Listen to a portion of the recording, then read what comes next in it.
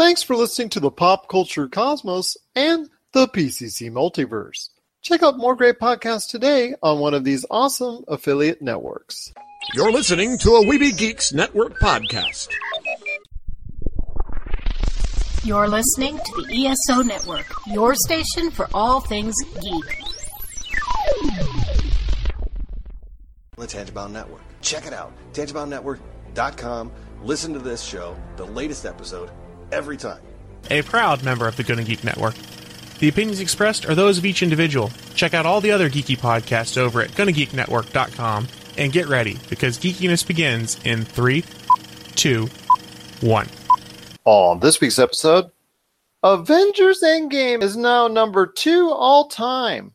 Why there might be a division among anime fans, and will the movie on Tolkien mean more love for Lord of the Rings?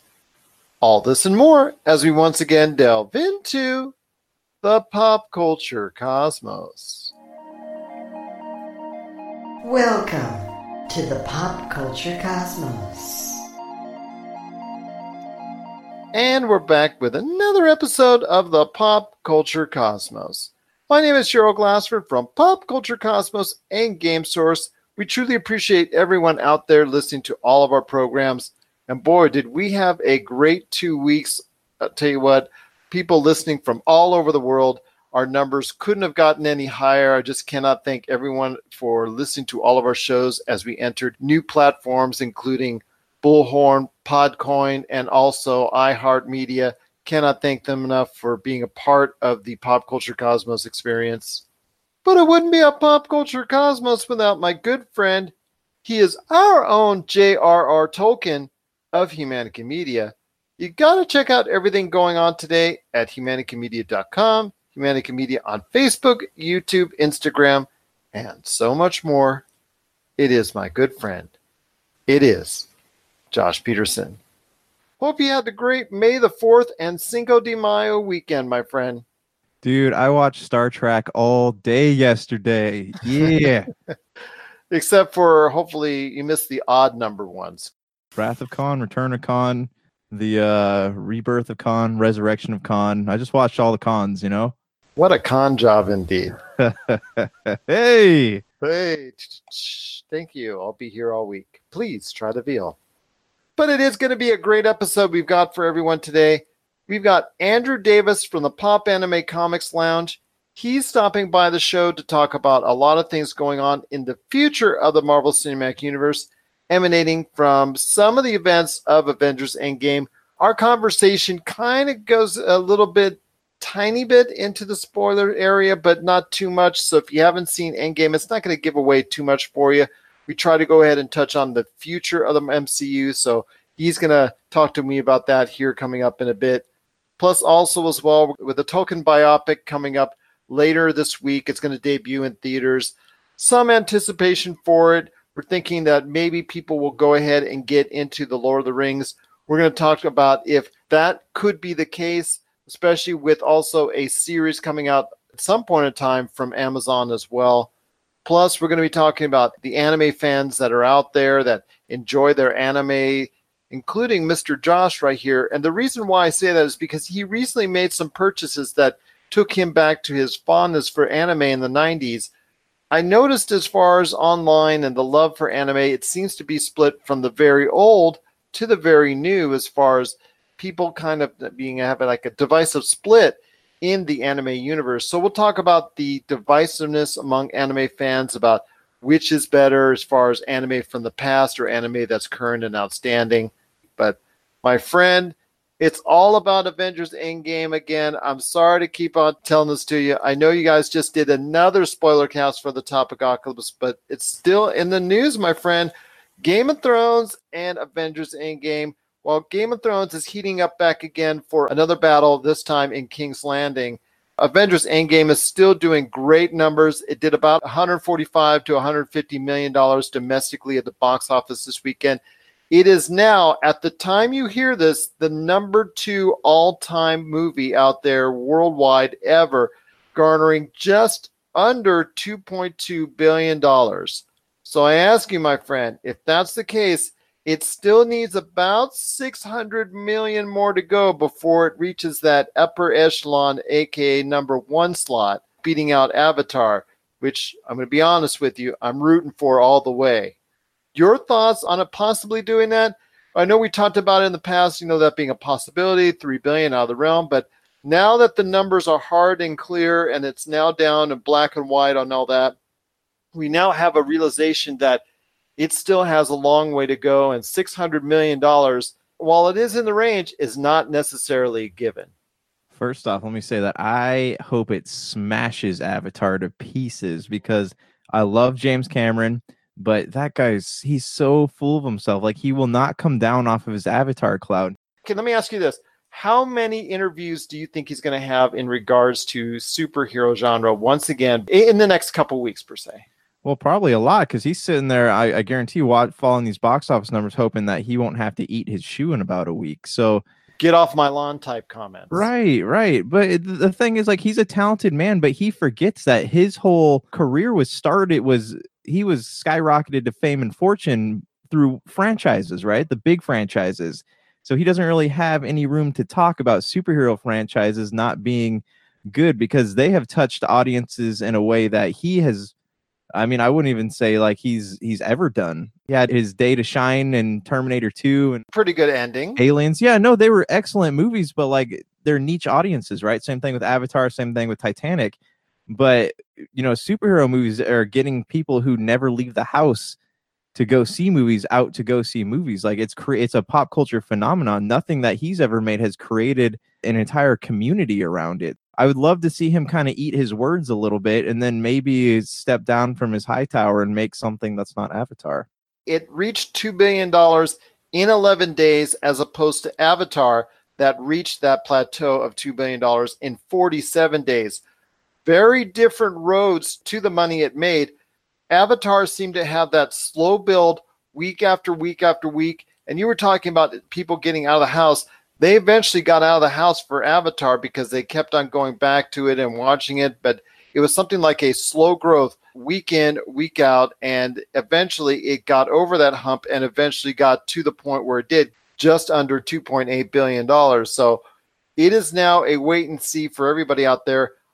I think you're going to find out by this time next weekend whether or not it will surpass Avatar. I think that's probably what we're going to be talking about next weekend is if it's, I'm not saying it doesn't have to pass it by next weekend. I'm just saying it has to be close. And if it's in that range and it has the type of box office numbers where it's 50 to 60% decline like it is doing right now, continuously over the long haul, domestic and international, it still has enough play and it still has enough room to be number one. And I'm hoping that it will. As much as at the time people loved Avatar, I think people are enjoying Avengers Endgame so much more. And to me, Avengers Endgame is going to have that cultural footprint, as both myself and Rob McCallum once talked about a long time back, that Avatar does not have and did not have, because after the Avatar craze for about a year and a half wore off, it just disappeared from pop culture and people just didn't seem to want to go ahead and delve back into it. So that's why nobody was really clamoring for an Avatar 2, 3, 4, whatnot. Maybe they'll regain that interest in it again. I know you won't, but maybe there is. I mean, there's still enough interest to have a ride at Disney World and an exhibit down there and all that, but still there's not quite enough there yet to capture the imagination as what the Avengers did that built it up over the course of 20 plus movies. So I'm hoping, like you are, that Avengers Endgame does beat it. Again, it needs about another $600 million in order to go ahead and do that. I think we'll know our answer by this time next weekend, and I'm so eager to find out what that will be. But I'm going to lean yes. I'm going to lean yes that it probably will beat it, but not by a whole lot. I don't know if it'll reach $3 billion now, because now that it's getting a little bit down, it's losing a little bit of steam, that it's getting kind of to the iffy point. But we'll have to wait and see. It's just something that's going to be very exciting. And like you, my friend, I'm hopeful that the number one movie of all time will be Avengers Endgame. Did you see, I think it was Vanity Fair wrote this piece, and they're saying how even if Avengers does pass Avatar, it doesn't deserve to pass Avatar. Like, they're saying that because movie tickets are so much higher now, and Avatar opened on price of inflation, all that. But I mean, that's stupid. That's completely stupid, because that doesn't mean anything. If anything, it means Avengers is better because people are paying the extra money to go out and see it, right? Like Avatar tickets back then, I want to say cost like $12, and now they cost $15-16. So if actually anything, probably more in some cases, like on the East Coast, up to 20. Yeah. So if anything, the fact that people are going out and paying this money to go see these movies, what it shows is that it's a better movie because it's actually, or more people want to go see it. So I don't really think that inflation really means anything here. And if you adjust it for inflation, actually, I believe Gone with the Wind would be number one based off the criteria that's involved. If anybody wants to understand what that means, check out, and I'll give them some props because they just do such a great job over there. Box Office Mojo, they have charts for pretty much everything that's been done as far as the movies are concerned. Number one right now is Gone with the Wind. I think that's something that if people need to get into as far as the adjustment for an inflation ratio, I think if anything and any other movie besides Avatar can make that claim, I think it's Gone with the Wind because of the sheer number of people that were actually so excited for it. But we'll have to wait and see what's going on as far as the numbers are concerned. I think it does deserve it if it does make it, because you're right, man. IMAX 3D, how much is it? Okay, 3D is separate, IMAX is separate, and then they also have IMAX 3D, correct? Yeah, there's IMAX, and then you have the different version of the sound and stuff. The Dolby Atmos, I think, and all that. Yeah, and that you have all that stuff, and people are paying to go see it. Like all of those different methods of seeing this movie are packed out. So Avatar releasing was 3D, so I don't think that the inflation really means anything, because if anything, like people are going to IMAX, they're going to 3D IMAX, they're doing the sound thing, and the the high luxury theaters that are supposed to serve drinks and stuff. People are paying money to go sit in these super expensive theaters to see this movie. And the first time we watched it, we only watched it for $5 a piece. Suckers. But then I went back and paid full pop for another showing with the full recliner deal and all that. And that's another thing. You have the old standard theaters. You still have drive-in theaters playing it. And also as well, you've got the new fancy theaters that have the reclining seats, which the trend is going towards to. And most of the theaters will be doing that at some point in time within the next 10 years. Theaters like the one we went to at Sam's Town, which is still very solid. Unfortunately, those theaters will become at some point in time a thing of the past. So you're right.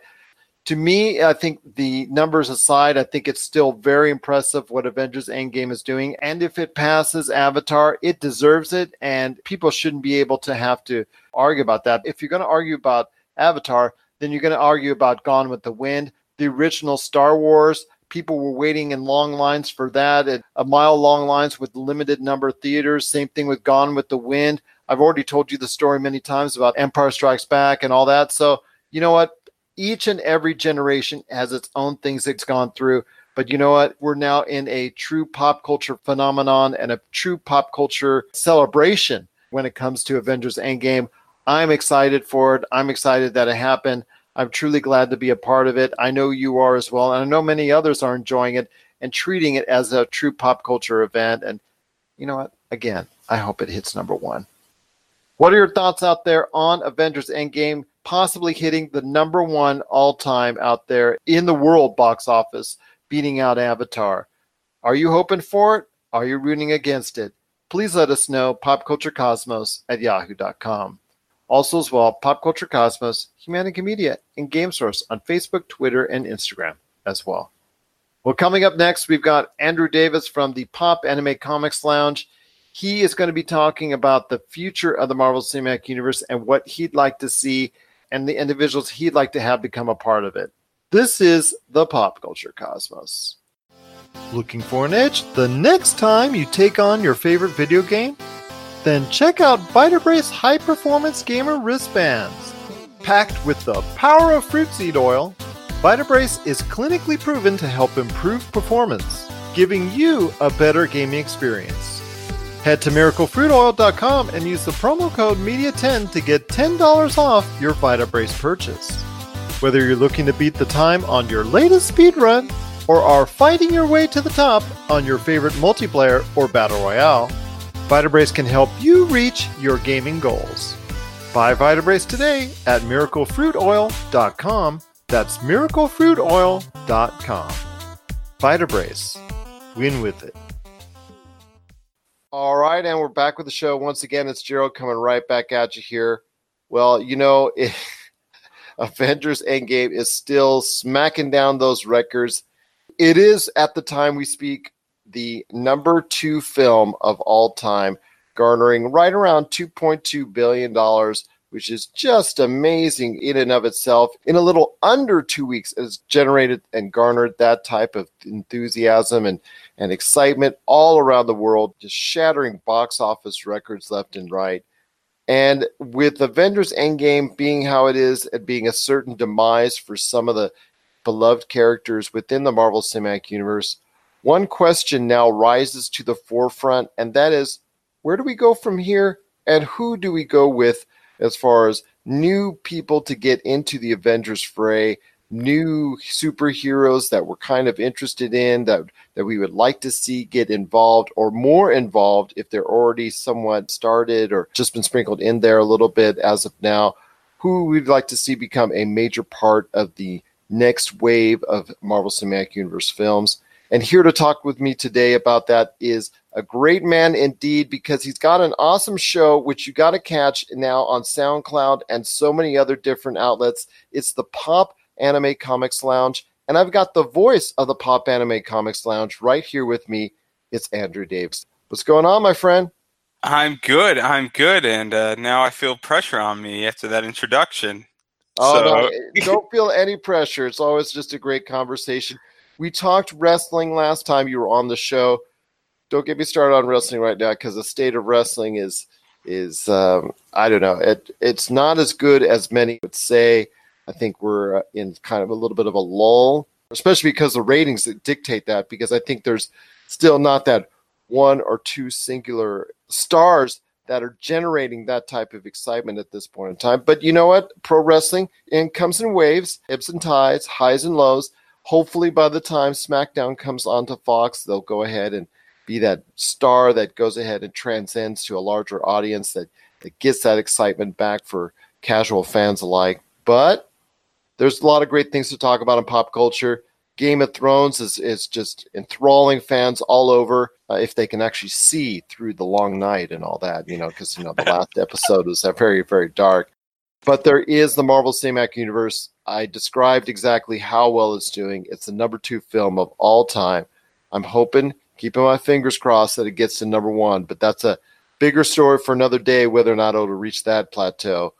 I want to know from you, my friend, thoughts on where do you think the Marvel Cinematic Universe should go from here? We've got a good idea about films that are coming up in the near future, but there's going to be a lot of heroes that are new or have been underutilized so far in Marvel Cinematic Universe that need to be integrated more and need to be integrated to become a major part of the future. So I want to hear your thoughts on where do you think the Marvel Cinematic Universe is going to go from here, and who do you think is going to play a key role in it? So before I give anybody who I would like to see in it, I would just like to state that I think the MCU is now entering a new phase, and I think that they need to go a little more indie and a little bit more outside the box, because we've gone through the core characters in Marvel in the last, 10 to 11 years now.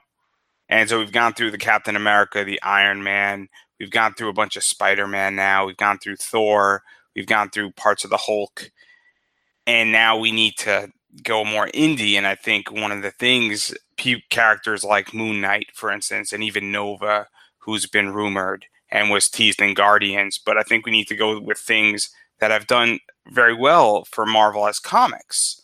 I mean, one of the things that is problematic for the MCU, and it's unpopular, but Captain Marvel, while it was a successful movie, the comic book has plummeted about 72% by issue 3. And one of the problems that Marvel's having between their comic books and the MCU is that they're going in one direction while the comic world is going in a different direction. And I think that's where Marvel needs to go with the next installments of the MCU. And characters like Moon Knight, I would love to see a Moon Knight film. One of the things that was hoped for by Marvel was to go ahead and get more people talking about comic books and get them more involved. And unfortunately, it's been just the opposite, because over the 10 plus years the Marvel Cinematic Universe has been out, it looks like even with the integration of the digital nature and technology and things of that nature, the Marvel app, the DC app, et cetera, it looks like the comic book universe has suffered greatly under the weight of the Marvel Cinematic Universe. I think it was either in 2016 or 2017, there was a loss of $70 million in comics. And I think, though, that to argue, and it's a little bit outside the point, but I think companies like Image have risen up. And while the MC Universe has damaged comic books, I think Image and Dark Horse and Zenscope and other companies have actually risen and have increased their positions. And so what I would like to see with the MC Universe is I would like to see them do the Walking Dead style, where it benefits the comic book, where the Walking Dead TV show really does help the comic book. And I think that's something that the MC Universe has actually failed to do. And I think DC is also somewhat failing to do that as well. And so there are certain characters, and one of the characters I would like to see, and it's a little bit out there, but I would like to see a Squirrel Girl comic movie. And I would like to see it very similar to the style of Deadpool, where while she doesn't know that she's in a comic book, it would have that same vibe and that same making fun of itself. And I think that's what's missing in the Marvel MCU at the moment, is that we don't have movies that know they're a comic movie, and they're treating themselves as if they are like an action thriller. And it's fun to have those big explosions, and, you know, it's fun to have the superhero stuff and how Endgame played out. And if you haven't seen Endgame, you know, I'm not going to ruin too much for you, but certain people die, and certain people are 86th off. But nonetheless, it is an end of an era, but I think that these things are taking themselves a little too seriously. And I think we need to go back to that humor that Deadpool interjected as far as films. And I think that would benefit comic books. I think it would be a wave of difference now. Because if you look at a movie like Black Panther, Captain Marvel, Captain America Civil War 3, Iron Man 3, I mean, those movies are really similar to each other with slight modifications. You know, Endgame and Infinity Wars are very different than those four that I just described, but those four movies are extremely similar. And even Thor 3 and Thor 2 were similar. And so I think that's the problem with the MC Universe, is that I think the next 4 or 5 movies are just going to be bad. That's a shame that that's the case, because it's speculated that some of those 4 or 5 next movies could be, most likely be, first off, a Black Widow movie that is most likely at this point in time. I can't say any spoilers because we're going to go non-spoiler for this conversation. That could possibly be set in the past, possibly even the vaunted Budapest situation. There's also talk of the Eternals, because Angelina Jolie has been signed to do that type of project. So that looks like it's something on the way. Shang-Chi, which I said before on the show, and is my sincerest hope, will reignite the Western culture's passion for the martial arts film, since he's the master of the martial arts. I really hope that will just get people involved and excited for martial arts films once again. Then you also have Guardians of the Galaxy Volume 3, Doctor Strange 2, Captain Marvel 2, Black Panther 2. Those are obvious ones because the money that they've already generated for the Marvel Cinematic Universe. So as you and I both know, Disney loves the cashola, so they've got to go ahead and make the safe play. And I would too. You know, if I'm leading Disney and I see a property like Captain Marvel that's made over $1.1 billion, and I see a property like Black Panther that's made over $1.4 billion, and I know those characters are going to be a part of the future going forward, yeah, I'd go ahead and greenlight those films really, really quickly. It's the films like The Eternals and Shang-Chi, which are lesser-known properties, which I think, like you said, has everybody concerned, not only about the quality, but the perception out there. But I think Marvel, like you said, more smaller, lesser-known properties might get a chance to shine if they're integrated into some of these movies, but also if they might have their own movies as well, because they have a track record of it if it's done properly, with like what happened with Guardians of the Galaxy. Yeah, I agree. And I think also one of the things that's going to be fascinating moving forward is that we're now in an era where LGBTQ is relevant. And I'm saying this, and I know it can be possibly misinterpreted to some degree, but I think it's relevant to talk about it bluntly. One of the things that's happening with DC, and it's a little bit off track, but they've incorporated that well into their streaming service. And I think that's something that's going to happen with a bunch of characters. Valkyrie's been talked about. That character has definitely made her statement in regards to that. Even director Joe Russo in Avengers Endgame alluded to something of that nature. You got to check it out and why, but yes, he did allude to something into that realm and basically introduce the LGBTQ type of culture. So yes, that could definitely be a big part of the Marvel Cinematic Universe going forward. And one of the things that I think is going to be interesting, and I think it's maybe 8 to 10 years out, but Cinegrace just created a character that is the first drag mutant character. And that's going to be hitting, it either hit like last month or it's going to be hitting the next 2 or 3 months. And the story behind that was he casually introduced that in because Iceman came out as gay in 2015. And what actually happened in the comic world, and this is relevant, I think, to the film world, given that Marvel has a track history of appeasing and kind of taking, what they know is going to make money, which is partially why the MCU is getting complicated and is slightly messed up, which is a different conversation altogether. But the president of the MCU has basically made statements, despite Captain Marvel failing miserably as a comic, it was successful as a movie.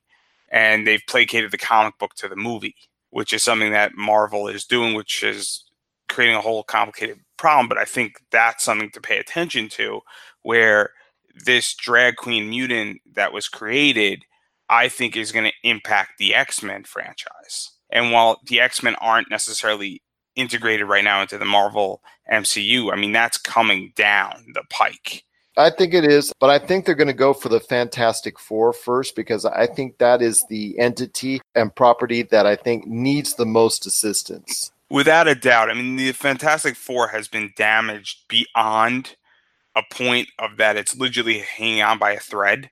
I mean, we had, 2 Fantastic Four movies done before, and then we had 3, actually. We don't count the third that just came out because that was a train wreck. Well, actually, you should because it's in that point. Had Fantastic Four been such a successful property, maybe it would have changed the minds of Fox to go ahead and seek out the type of merger that it did with Disney.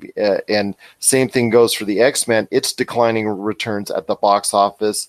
After Old Man Logan was a great success for an R-rated movie. Obviously, we saw with Deadpool and the success it had, but some of the other returns for the declining X-Men movies after Days of Future Past have not been promising. X-Men Apocalypse did not do well at all, and there's not great hopes for Dark Phoenix now, especially since it seems like a lame duck series at this point in time. Yeah, I mean, I think that definitely impacts Fox's position on part of that, as well as I think Fox also just saw an opportunity to just get out because TV is a nightmare, and I think that's something that we're also seeing with Disney. I mean, the thing that is fascinating is, I mean, look at what happened with Netflix and Marvel just recently. And even though that's not the MCU, I mean, I think that also opens up a lot of opportunities where we just had a successful Daredevil series. We had a pretty successful Luke Cage series. Jessica Jones was great. And then we had The Punisher for 2 seasons. And now I don't know what exactly is happening with all those things, but all those things were successful. And I wouldn't mind seeing some of that stuff in the MCU. I noticed you didn't mention Danny Rand as Iron Fist. Yeah, we don't talk about that. Mum's the word on that one. The first episode, and I just couldn't. I couldn't. I just couldn't. And I'll be the first person to say, maybe I should have gave it more credit and went to episode 2, but that thing was just really hard to watch. And like you, a lot of other people said the same thing as well, especially the first season. Even though the second season, by many accounts, got better, it wasn't good enough to sustain itself, and it did get the axe. there could be a time where those Marvel superheroes from the Netflix series get integrated into maybe a Hulu series or maybe even into some parts of the Marvel Cinematic Universe out of respect to those actors and to the work that they did into some small fashion. I know we're going to get another Ghost Rider spinoff. I believe it's going to be on Hulu. I know that's been talked about as well. And of course, somewhere in this format, Agents of S.H.I.E.L.D. lies in there, whether or not it's so loose. I think it's like the loosest interpretation of being integrated into the Marvel Cinematic Universe that you could possibly do, where it's integrated, but at a very, very, very loose point where it's virtually on its own. And maybe that's for good reason for many fans who just don't even watch the show anymore or who never did and never tuned in. You're listening to the Pop Culture Cosmos. Don't touch that dial. Wait, do people still use dials? Check out what's been going on with the Pop Culture Cosmos show and the PCC Multiverse. That is by far my favorite because it's also character driven and the stakes are high and there's much more of a mystery and intrigue to it. A game like Wolfenstein, which people are saying are one of the most socially important video games of the past 10 years. Catch our shows on radio worldwide 7 days a week or at any time on Podbean, Spotify, Apple Podcasts, or on over 30 more podcast outlets.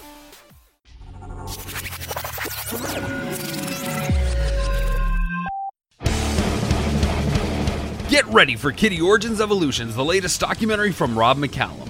Thrusted into heavy metal stardom as teenagers with their debut release, Kitty has thrashed and conquered the heavy metal world for the past 20 years. Kitty has defied industry norms, fought back against women in rock stereotypes, and inspired generations since they appeared. And now, for the first time, they've decided to share their untold story. Generously peppered with archival footage shot by the band, this film gives you an honest and brutal look at what it takes to survive in the music industry.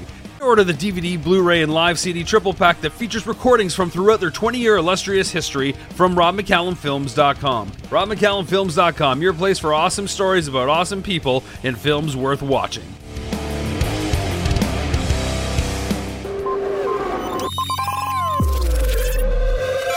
But you're right. The future going forward for this type of integration has to be there. And it's going to be there for the Disney Plus series, like starting out maybe, I don't think it's going to come out right away, but sometime next year we're going to see Winter Soldier and Falcon. We're going to see WandaVision, as they call it. We're going to see Hawkeye at some point in time. So Loki. Obviously, that's going to be something there with Tom Hiddleston. It looks like that's a good way to do it. I still would love to see a Nick Fury and Maria Hill type deal. That would be awesome to see that point, maybe rebuilding S.H.I.E.L.D. or the Avengers Initiative. That would be kind of cool to me. But I know there's some other individuals out there. A War Machine series could be talked about as well. But what do you see going forward in the future as far as the Marvel Cinematic Universe? I know you spoke of some heroes like Moon Knight, Nova. I know we're going to see Adam Warlock at some point in time because he was teased in GOTG Volume 2. I know there's still many more heroes that you'd like to see going forward in the Marvel Cinematic Universe. To be honest, what I would love to see is almost like an Ultimate Clash. And I think that could be so interesting where we have the Ultimate Universe and everything that took place. And I mean, I'm thinking maybe 10 years out I think it could be a lead up similar to Civil War going into Infinity Wars and into Endgame. And I think that could be almost Marvel's 10-year plan out where we start to throw things like that down, because I don't foresee another major event that could compete with something like that. And it would also hit a lot of points on Marvel's checklist of diversity, of being representative. And I'm going to say something that's controversial, but right now, diversity makes money. I was hinting at it before, and that's what Marvel's looking for in some degree. I agree with you on that. It's shown in the past 2 years that definitely is the case. And so I would like to see Miles, because I think if that's done right, or even an Ultimates movie type thing, because I think that would be awesome. And that would be like a guilty pleasure, especially considering, Bendis wrote that stuff. And so as a comic fan, given the fact that Spider-Verse did so well, and we're getting Spider-Verse 2, and that's not MCU, but I think the popularity is there. And I think it would just be like a guilty pleasure for every fan. And I think it would just make a killing at the box office. Well, that could be a great future for the Marvel Cinematic Universe. Obviously, they have what's going on with Spider-Man. He's not only well integrated into the Marvel Cinematic Universe, but also big plans ahead for Tom Holland and what's going on with Far From Home coming up from Sony. And it's basically what Sony is going to allow Marvel to do because they own the rights to it. As you know, there's a lot coming up for the Spider-Verse because of the success of Venom. They're now full steam ahead with wanting to go ahead and produce more movies within that Spider-Verse and have their own type of universe away from the Marvel Cinematic Universe with Spider-Man, with a Miles Morales that's going ahead and lead, hopefully, a new version of Spider-Man in maybe an alternate timeline, alternate universe, or maybe even the same one integrating with Tom Holland's Spider-Man. You've got Morbius with Jared Leto. You've got, obviously, Venom 2 coming up at some point in time with Tom Hardy. So there are a lot of great options coming up there as well. I'd like to see all of them more integrated into the Marvel Cinematic Universe, but I know there's going to be at some point Sony wants to go ahead and build its own separate universe that people will go ahead and see. And Tom Holland, and hopefully, like you said, Miles Morales being those integrated pieces that can be in both the Sony Spider-Verse and also the Marvel Cinematic Universe as well. Yeah, I agree. And I also think that at a certain point, I think this MCU is going to break. I think theoretically in Endgame, they could have broke it, and I don't want to spoil anything, but there was an opportunity, and I think Marvel's going to have to do this, where I think there's going to have to be the MCU-A, for lack of a better word, and the MCU-B, where I don't know at what point, but I think as a company and as a monetary decision, because when you have 22 movies, every step you take with the next movie becomes complicated, because it's what impact does it have on everything that's happened 22 times before. And I think at a certain point, they're going to have to reboot this. And I don't think they're going to want to reboot it the way that comics get rebooted. I think what they're going to have to do is they're going to have a definitive split where this is going in one direction and this is a new universe, and this is going in the next direction, and an event caused the split. And I think that's what is going to eventually happen. I don't think it's going to happen in phase 4. I think it's going to happen in phase 5.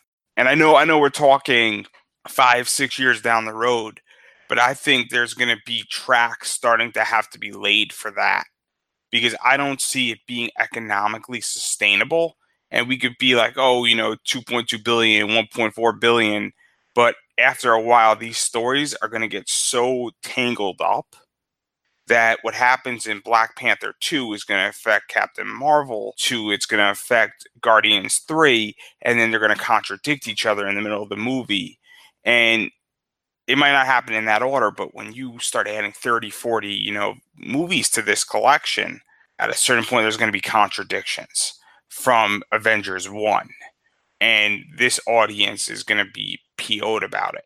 When people go ahead and check out Endgame, I'm not going to say any specific spoilers, but there are certain little things in there that already are kind of contradictions already to what happened and what took place in the Marvel Cinematic Universe already. There are certain characters, certain events that kind of tweak things to the narrative of Endgame that are different or was made different in previous installments of the Marvel Cinematic Universe already. But you're right, there could be some egregious and some bigger issues that are created with some timelines. Like, for instance, Spider-Man Homecoming, with the amount of years that took place after the original events of the Battle of New York.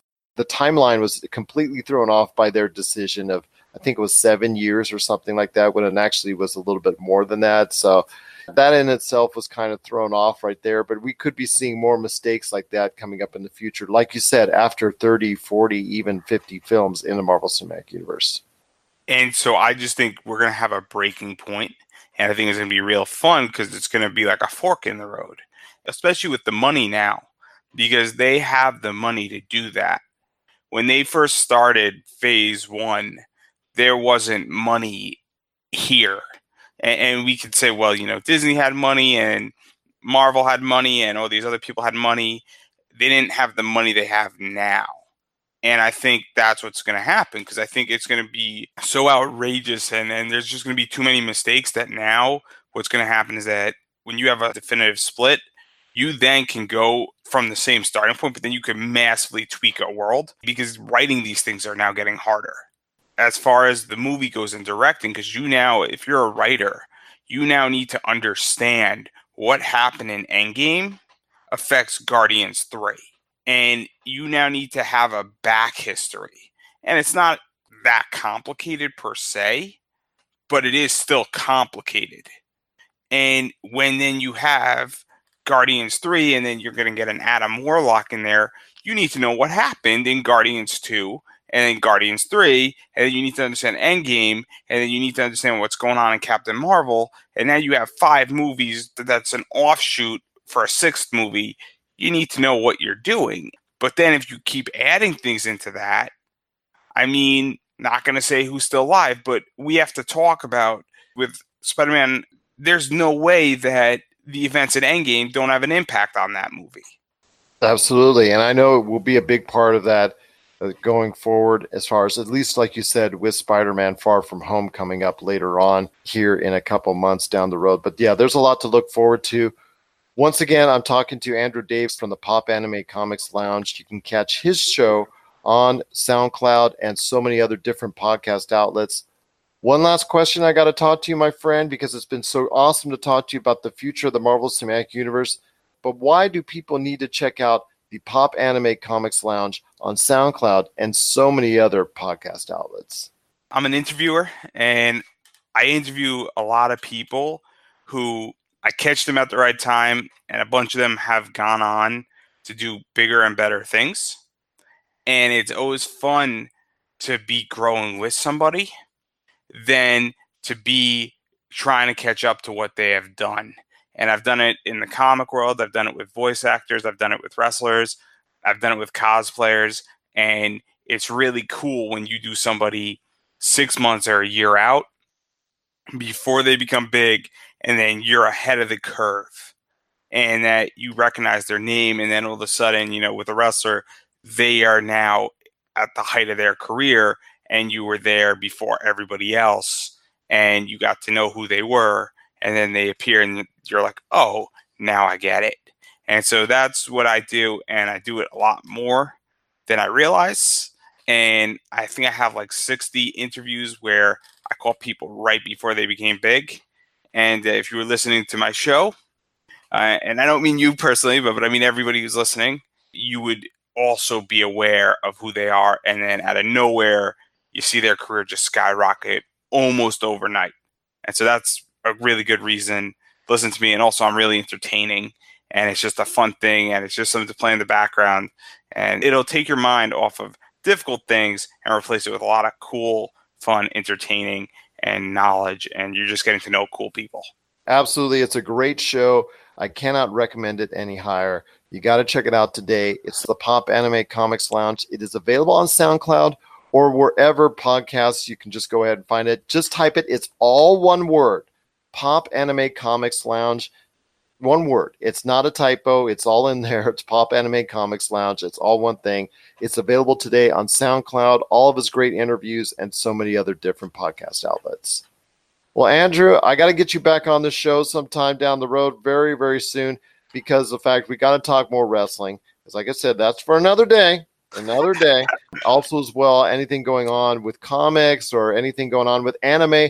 I know anime is something that a lot of people have a great interest in. Obviously, Netflix and their influence as far as upon the marketplace has kickstarted a revival or a movement towards anime becoming a more popular entity. So definitely we have to go ahead and sit down and chat about that as well. Just truly amazing to talk to you each and every time. And I can't thank you enough for being part of the show. Any last thoughts on the way out? I'm happy to talk about anything pop culture because I love it, and pop culture dictates everything. I think it does too as well. Those were great words indeed. Just great to have you on the show, my friend. Check out his shows today on the Pop Anime Comics Lounge show on SoundCloud and so many other different outlets. Andrew, it's great to have you part of the show, and of course, right here, a part of the pop culture cosmos. If you're tired of sifting through flea markets for rare and unique games, we can help. Retro City Games in Henderson, Nevada, only 5 minutes from the Las Vegas Strip, has all your favorite gaming staples, classics, and a wide selection of rare games with new stuff always appearing on our shelves. Come in and chat with Nicole or Doug about your love of games and watch as they help you complete your collection or find your childhood favorite. And don't forget, Retro City Games loves trade-ins. So if you have any Nintendo, Super Nintendo, Sega, Xbox, PlayStation, or even PC games, come in and visit Retro City Games today.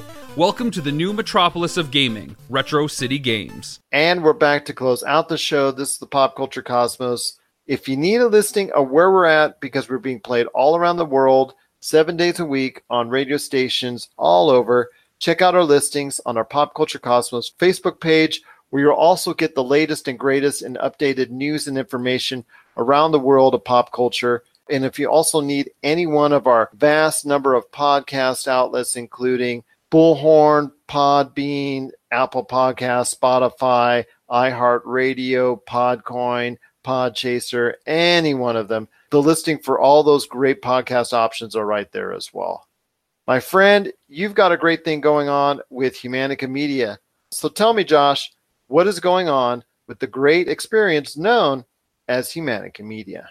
Just put up our Avengers Endgame spoiler cast, so you can check that out if you would. Never heard of the movie. Just this tiny indie flick called Avengers Endgame. You can check it out. We talk about it. Of course, you know, anything that the Topicocalypse guys are involved in, there's going to be plenty of ranting and also some commercials by Miracle Fruit Oil. So go check them out as well. And that's really all we got going right now. I'll tell you what, anybody who hasn't listened to both of our spoiler casts, you should play them back to back.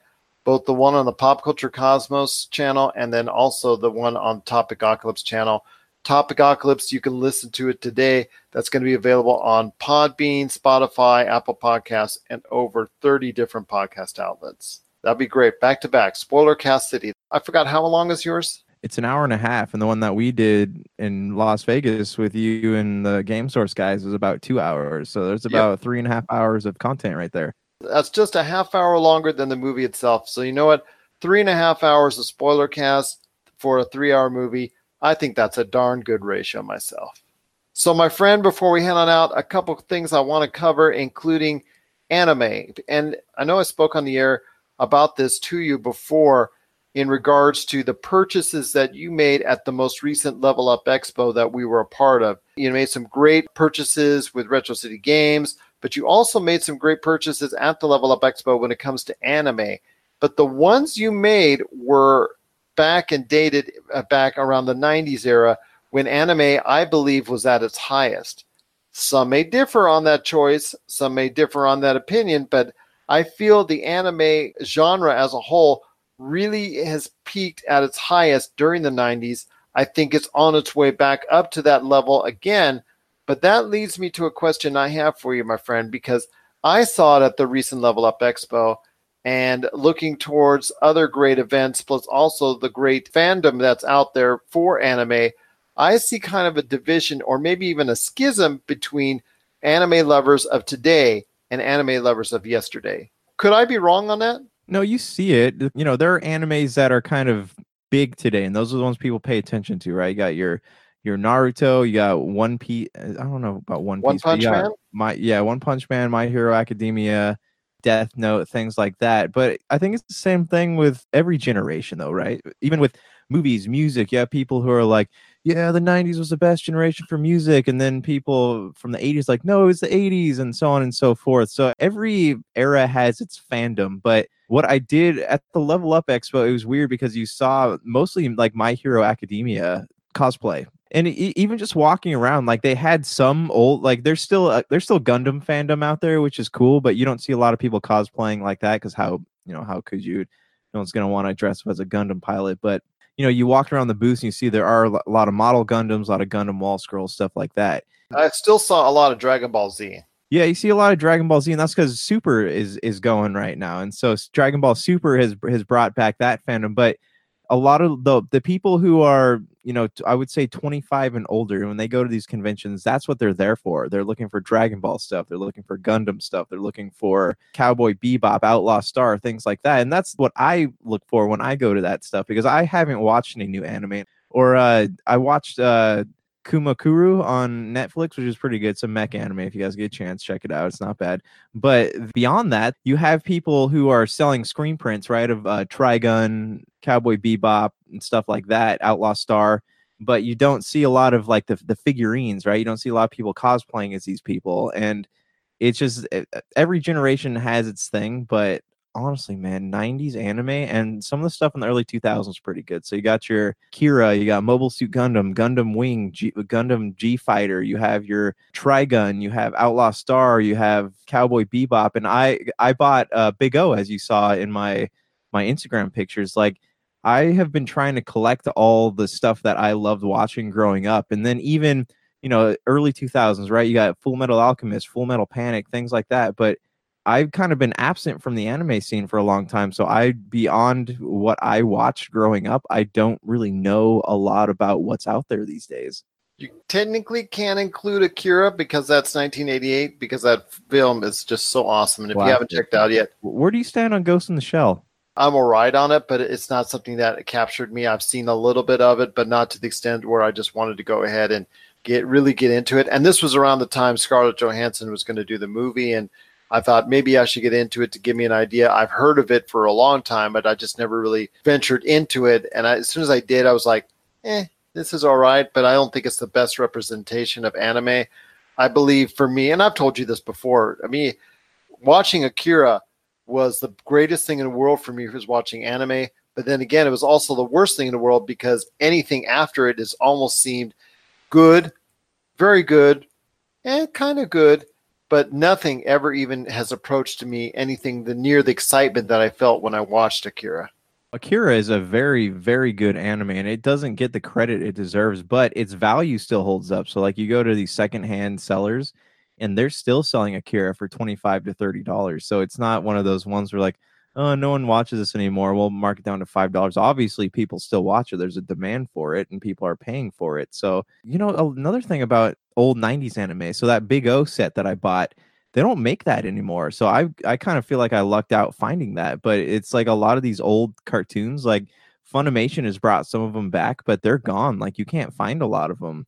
You go online and they're like, hey, maybe we'll make some soon, but we forget that the North American distribution rights of a lot of these shows, they expire. So, if there's stuff out there that we want to watch, we got to grab it up while we can, because we don't know when it's going to get brought back. This is true. But I think there is still a divide amongst fans that either are really behind the anime of today or behind totally the anime of yesteryear. I know you can sense that too. And you're right. A lot of it's based off of age, but the preference is there. Definitely. I see a big time preference when it comes to people either loving now or loving the then when it comes to anime. What are your thoughts on the possible divide between anime fans from the past and also of the now? Share us your thoughts, popculturecosmos@yahoo.com. Do you think it's something that is just based relatively on age of the individuals involved that are following it on anime? Do you think it's because there's a better appreciation for an anime during back then, or the anime as of now and the storytelling behind each? Share us your thoughts. Pop Culture Cosmos, Humanica Media, Game Source on Facebook, Twitter, and Instagram as well. Well, my friend, Tolkien's coming out this week, and the biopic is not getting great reviews, and I was hopeful that if it got great reviews, that was going to have some really, really strong word of mouth and do very well at the box office, at least for a film of that nature. But it looks like it's going to be okay, but it's probably going to be something that's swept under the rug real quickly by Endgame, Detective Pikachu, and a lot of other films. But it touches on something that I hope to see return, and that's a love and a fascination for The Lord of the Rings. The Hobbit movies, which are garnered each around $1 billion at the box office, I don't think you could say really created a fascination for the films. I think in a lot of ways, people just watched it because it was something that was there, or they had to like complete the saga of The Lord of the Rings. I don't think it really created that much extra excitement. I think if anything, possibly the television series that's coming to Amazon, that could possibly do it, but we haven't heard any real details yet. Your thoughts on Lord of the Rings being still something that can fascinate audiences so many years after it was created by J.R.R. Tolkien? So it's weird because biopics about writers never really get the momentum that they should. Because you know, you Well, let's do it for you, man. Let's just make sure we I get know. that Hey, momentum for you. I'm selling the rights right now if anyone wants to pick them up. But it's weird because the mind of a writer it's pretty messed up, man. Like, but that's how people are able to create these like super interesting. Like George R. R. Martin, I would not want to spend even a minute in that guy's head. I can't even imagine the terror that's in there. But it's you know, they're not Freddie Mercury, right? Their madness exists on the pages of their books, right? Not like in through their actions in real life. So that being said, I hope that Tolkien gets a little more credit. It was kind of not really advertised that much. So maybe that has something to do with it. Maybe they didn't market it. It seemed to be a smaller budget film. Lily Collins and Nicholas Hoult, excellent actors, very good. I thought this might be potential Oscar-worthy material, but it looks like it's something that's going to get swept under the rug real quickly. Yeah, we'll have to see, because a lot of the stuff that we originally say this could be Oscar material, or don't assume it's going to be Oscar material, ends up being Oscar material. So we'll see what happens. But there is a desire for more Lord of the Rings stuff, though. Like you look at Time Magazine, like they always do those issues on Harry Potter and all these different franchises, but there is a desire for more Lord of the Rings stuff because you're seeing it in magazines now, you're seeing television shows, you're seeing the biopic come out, and now there's all this word of mouth going around. Amazon has picked up, you know, we know they picked up Lord of the Rings, they picked up The Dark Tower. There's going to be an interest, especially since this is Amazon's most expensive show. Like what's the budget's like $2 million per episode, a little bit more.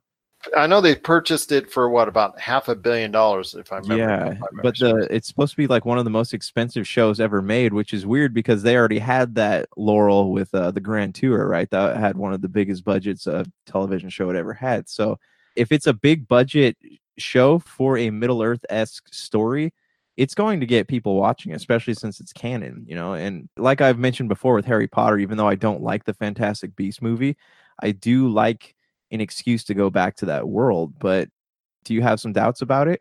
I'm beginning to. I'm not going to be dishonest with you. You know, I have a great affinity for the Lord of the Rings movies, and obviously with the relationship that I have with my wife, who is the absolute huge fan herself, we simply just love the Lord of the Rings saga as a whole. But, you know, I think the Hobbit movies may have done a lot to quell that enthusiasm. Now there's enough time that's being bridged, the gap, that maybe a lot of it can be reclaimed. So let's hope that that's the case. But I don't share as strong enthusiasm as you do. Just the feeling and the perception amongst the world out there. I'm not sure as many people are clamoring for this Lord of the Rings series until we actually see some footage and whatnot. Let's see how that transpires as far as the interest into it. But I'm not sure there's that peak interest among younger viewers yet into the Lord of the Rings possible series and maybe even movies down the line, unless I'm proven wrong. But I just think it's going to be something that, as of now, needs a lot of help to get where it once was when it comes to the fascination behind the Lord of the Rings saga. I think if the story is good and they're exploring avenues of Lord of the Rings that we haven't already seen explored, like a lot of people want to see what happened in the Second Age, maybe some flashbacks of the first. I think that it could get a following. But again, you know, the movies were made using millions of dollars, and this is a slightly smaller budget, but still a pretty dang big budget for a television show. So if they pull it off, who knows, man? This could fill the emptiness left by Game of Thrones once it's over. Unless you're talking about the many spin-offs that are already on the way from HBO. That's what George R. R. Martin's working on instead of finishing his books. Exactly. What are your thoughts out there on the Lord of the Rings? Are you excited for a new part of the tale to be told when it comes to the work of J.R.R. Tolkien? And are you excited to see the upcoming bio on J.R.R. Tolkien coming up this weekend? Share us your thoughts, popculturecosmos@yahoo.com. Also as well, Pop Culture Cosmos, Humanica Media, and Game Source on Facebook, Twitter, and Instagram as well. Well, another great episode in the books, my friend. It was just awesome that you were here and part of it. We also want to thank again Andrew Davis from the Pop Anime Comics Lounge. You want to go ahead and check out his show, the Pop Anime Comics Lounge, today on SoundCloud. I know you wanted to talk some Final Fantasy 15 controversy coming up, but any last thoughts on that and anything else on the way out? Yeah, I mean, this might take a little bit more time on a future episode, but they just released the novel, the Final Fantasy 15, in Japan, and the ending goes through all like what the last 3 DLCs would have been before they were canceled. So it's just interesting to see like a game that has had such a long journey finally get an ending that people are allegedly happy about. So it's something I would love to talk about in the future. Also, the Assassin's Creed Fate of Atlantis is something I do want to discuss because it is an absolutely beautiful game. Well, you mentioned that you were going through it at the time last week, and I know you're still going through it now. So guess what, my friend? On Friday's show, we're going to talk about both those subjects in detail for you. We'll go ahead and talk about the ending of Final Fantasy 15, seeing how that transpired, in your opinion, plus also the DLC for Assassin's Creed Odyssey as well. So for Josh Peterson, this is Gerald Glassford. It's another beautiful day in paradise right here in the Pop Culture Cosmos. We thank you for listening. And here's hoping you have yourself a great day.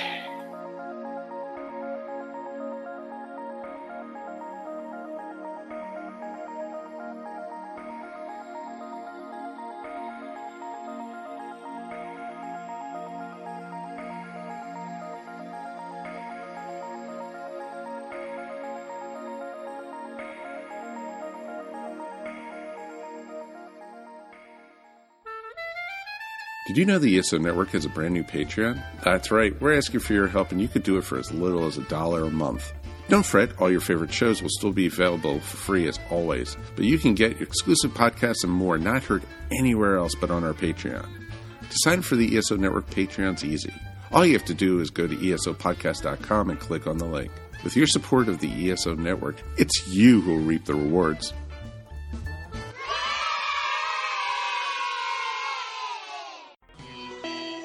You're listening to a Weeby Geeks Network podcast. This has been a broadcast of the ESO Network. Be part of the crew and help support our shows by donating to our ESO Patreon or by shopping through Amazon.com or the TeePublic store, which can all be found at www.esonetwork.com. The ESO Network, your station for all things geek. Tangent Bound Network. Let your voice be heard. TangentBoundNetwork.com. Thanks so much for downloading the Pop Culture Cosmos, and stay tuned as more great podcasts are on the way. Thanks again for listening to us here at the Pop Culture Cosmos.